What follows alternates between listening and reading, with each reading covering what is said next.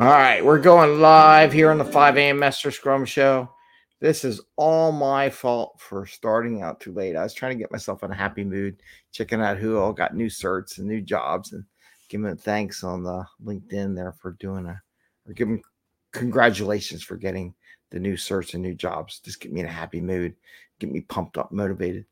But we might have to shut the show early because PGW or someone's got a backhoe out there outside the house. So if it gets too loud and you hear jackhammers going off, then I'm going to end the show early. So I'll make this a fast one. I didn't think I needed to do that because PGW was, and we could do a whole new timing show. PGW was here at 3:00 in the morning putting soft patch in the hole they created the other day that didn't do a very good job. And now they got a backhoe to dig it all up. So I don't understand the timing of doing the soft patch at 3:00 in the morning and now a backhoe to dig it all back up again. Yeah, go figure that one.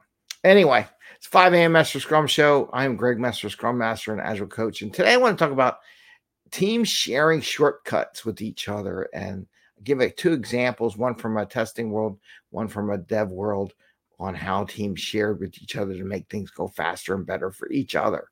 So I'm going to do that today on the show as part of our tactics and things we can do to make things go well. And we talk about Scrum and Agile, so you can bring more value to customer, not work so hard to bring that value to customer, and have a little fun along the way. And I think these two items will help bring more value without working harder. It's working smarter as a team. So let's dig right into it because like I said, I don't know when or if the backhoe is going to kick in. I'll move the microphone over here a little bit more just in case. And I can hear him banging now. So let's talk about first example. I always encourage my testers who write some automation. They use a UI, maybe they use Selenium or some tool like that to populate to get the condition of the item or the entries they want to a point where they can then do the testing. I always encourage my test engineers and test people, my QA specialists, to share those scripts with the dev people because the dev people like to do manual unit testing before they create automated. Sometimes maybe they go right into automation. It depends on who they are, but they want to see how their stuff works. So the idea is that the Selenium process to populate a user, get it there doing orders, whatever it would be, the dev people can do that without having to manually do it. And it saves them a lot of time.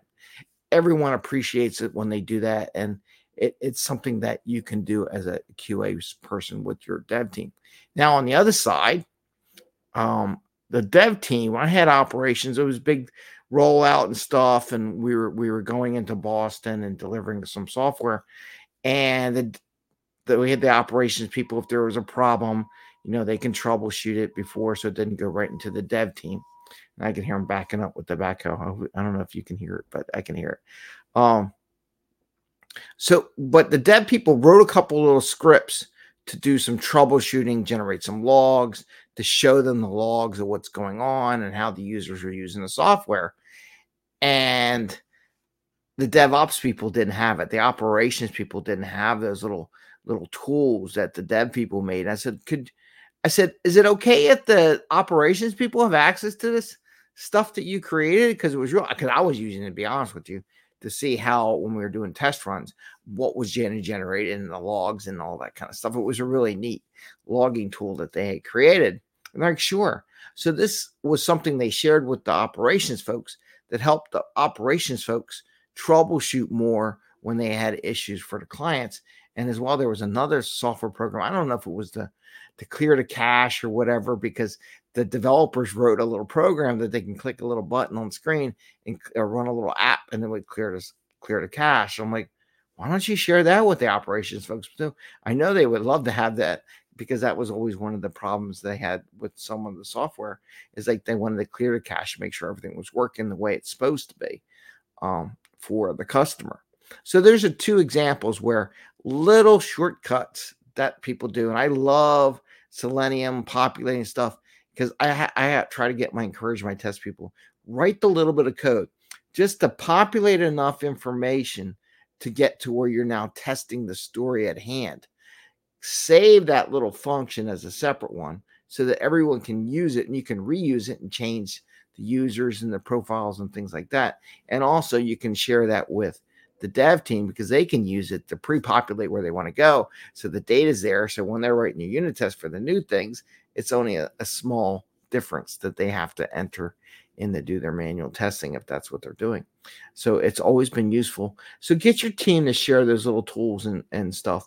Get them to demonstrate those little tools and tricks that they have for their software to make sure it's doing to the team so everyone can see that. It's the best way of doing it. Some people think, oh, I'm just writing an automation tool for this for Selenium or some other software program.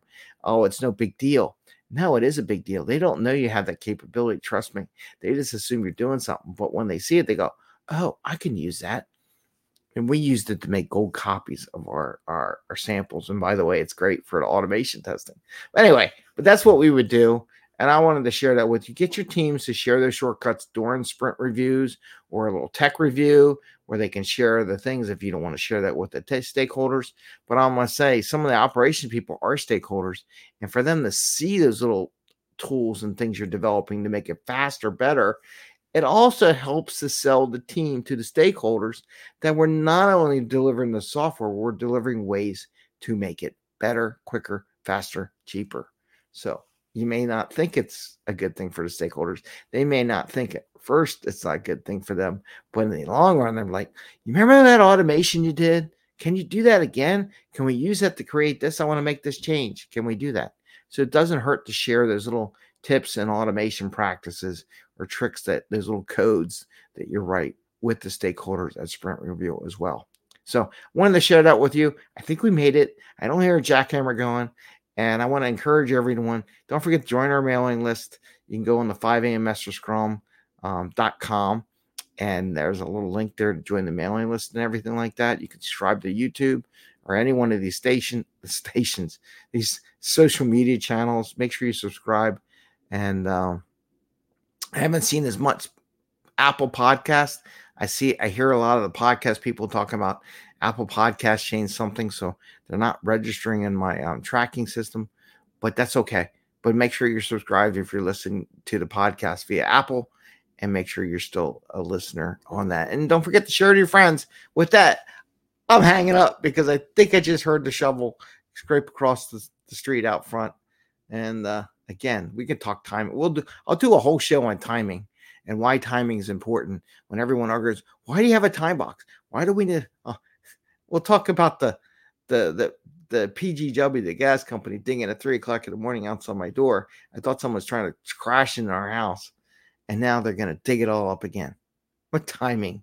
Anyway, take care, everyone. Have a great day. See you tomorrow on 3R Thursday. Requirements, reviews, and retros. All right, bye.